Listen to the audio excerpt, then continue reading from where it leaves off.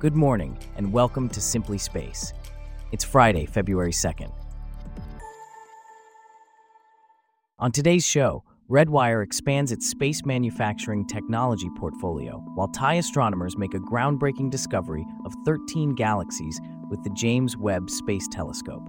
Plus, Sierra Space unveils its fully integrated Dream Chaser spaceplane during an ongoing testing campaign.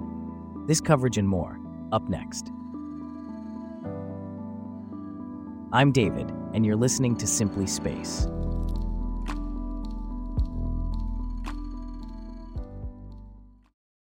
We start off with an exciting update from Redwire Corporation, which has announced a strategic expansion of its in-space manufacturing technology portfolio with the launch of its autonomous semiconductor manufacturing platform, MSTIC, to the International Space Station. This is part of a wider effort to ensure U.S. leadership in in-space manufacturing and the production of advanced materials for terrestrial markets. Here with more on this is our correspondent, Abby. Can you tell us more about this Pathfinder mission and its significance? Certainly, David. The MSTIC payload was developed by Redwire in partnership with the ISS National Laboratory and through NASA's In-Space Production Applications Flight Demonstrations Program.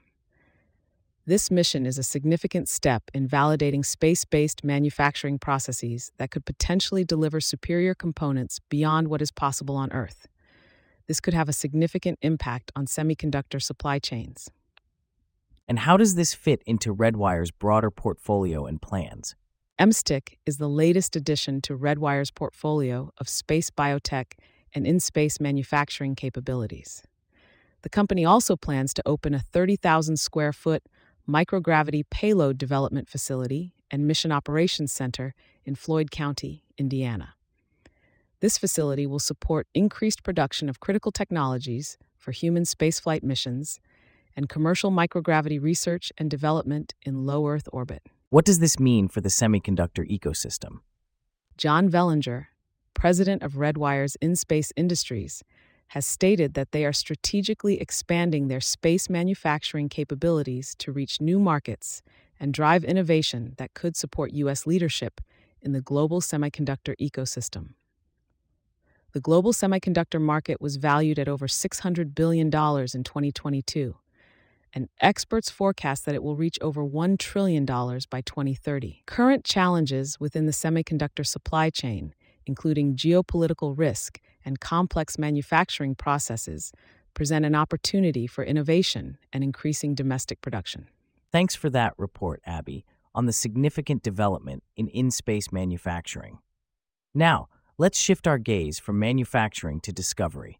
Thai astronomers have made a remarkable discovery, uncovering 13 low-mass galaxies with the help of the James Webb Space Telescope.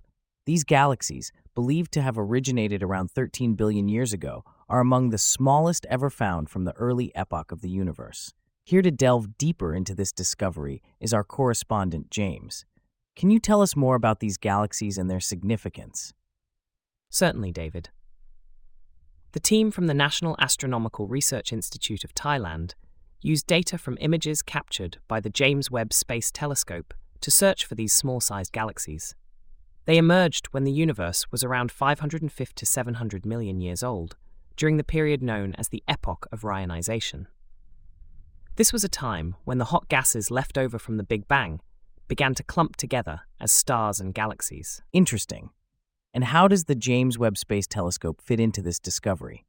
The James Webb Space Telescope is instrumental in exploring the dawn of the universe. It gathers data on the mass, age, shape, and even the metallicity of these galaxies. However, observing low-mass galaxies poses challenges as they lie on the very edge of the imaging capabilities of even the James Webb Telescope, which orbits the Sun about 1.5 million kilometers away from the Earth. What have the astronomers learned from these newly discovered galaxies? After analyzing the data from these galaxies, the astronomers found that they are currently producing new stars at a rate of 1 to 10 per year. The age of the stars within these galaxies ranges from 30 to 200 million years, which is consistent with the theoretical predictions of astronomers.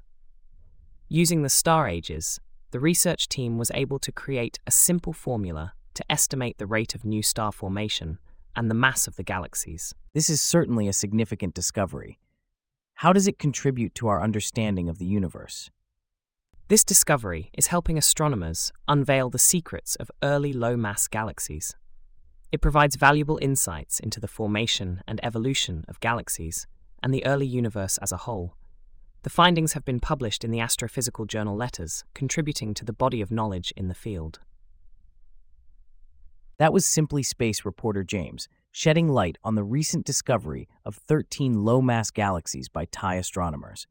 Now, let's shift our gaze from the distant galaxies to the International Space Station. Sierra Space's Dream Chaser spaceplane is one step closer to returning to the ISS. As part of an ongoing test campaign, the Dream Chaser was recently mated to its Shooting Star module for the first time at NASA's Neil Armstrong Test Facility. Here to discuss this further is our correspondent Celeste. Can you tell us more about this development? Certainly, David. The Dream Chaser spaceplane is the third and final cargo spacecraft contracted by NASA to shuttle supplies and science experiments to the International Space Station as part of the Commercial Resupply Services 2 contract. In 2016, Northrop Grumman, Sierra Space, and SpaceX were awarded several flights each under this agreement. What can you tell us about the journey of the Dream Chaser to this point? The Dream Chaser, also known as Tenacity, has faced several years of development delays. However, it recently began its final slate of testing before being shipped to Florida for launch. Sierra Space CEO Tom Weiss expressed excitement about entering orbital operations for NASA this year, marking a significant change in how we connect Earth and space. What does the testing process involve? Currently, Tenacity and its Shooting Star module are positioned on top of the shake table inside NASA's Mechanical Vibrations Facility. This facility has been responsible for critical mission testing of various spacecrafts. Since early January, Dream Chaser has undergone several shake tests to simulate the vibrations from both launch and landing. The next phase of testing will simulate the harshness of being on orbit. What's the timeline for the next phase of testing? There's no set timeline for how long the next phase of testing will last, but the plan is to ship the Dream Chaser and its Shooting Star module to the Kennedy Space Center in Florida for a launch in the first half of the year. What can we expect from the Dream Chaser in the future? The flight of the Dream Chaser Tenacity will mark the first of 7 contracted cargo missions for Sierra Space to the ISS. The company plans to use Tenacity for their first 4 flights, while they work on their next spaceplane, dubbed Reverence. The vehicle is designed for 15 missions, but Sierra Space believes that it will be able to go well beyond that. What makes Dream Chaser unique compared to other spacecrafts? One of the unique features of Dream Chaser is its ability to land on commercial runways at airports beyond those at the Kennedy Space Center or Vandenberg Space Force Base. For now, Sierra Space will focus on landing at those 2 principal sites, but other opportunities will come into the mix as they mature the vehicle. They are also in discussions with Japan to be able to launch and land Dream Chasers in that country. Thanks for that update, Celeste. From one space story to another, let's turn our attention to the Defense Research and Development Organization, or DRDO. The Ministry of Defense has announced that the DRDO has successfully launched a green propulsion system developed under the Technology Development Fund scheme. This system was launched on a payload by PSLV C-58. Here to discuss this further is our correspondent from Simply Space. Can you tell us more about this green propulsion system? Certainly, David. This project, known as the 1N class green monopropellant thruster, is designed for altitude control and orbit keeping of microsatellites. It was sanctioned to a Bengaluru-based startup called Bellatrix Aerospace Pivotit Ltd. The telemetry data from the PSLV orbital experimental module has been validated and found to have exceeded all performance parameters. So, what makes this technology innovative and green? This technology is considered green because it's non-toxic and environment-friendly, making it ideal for low-orbit space. The system consists of indigenously developed propellant, fill and drain valves, latch valve, solenoid valve, catalyst bed, and drive electronics. It's particularly suitable for space missions with high thrust requirements. And who was responsible for carrying out this project? The complete project was carried out by Bellatrix Aerospace under the guidance of the Project Monitoring and Mentoring Group of DRDO. They demonstrated pulsed mode and steady-state firing in vacuum, passivation of residual propellant in outer space, and established a filling procedure under the Technology Development Fund. This certainly seems like a significant development in space technology. Thanks for the insights, Michael. And with that, we wrap up our stories for today. Thanks for listening to Simply Space.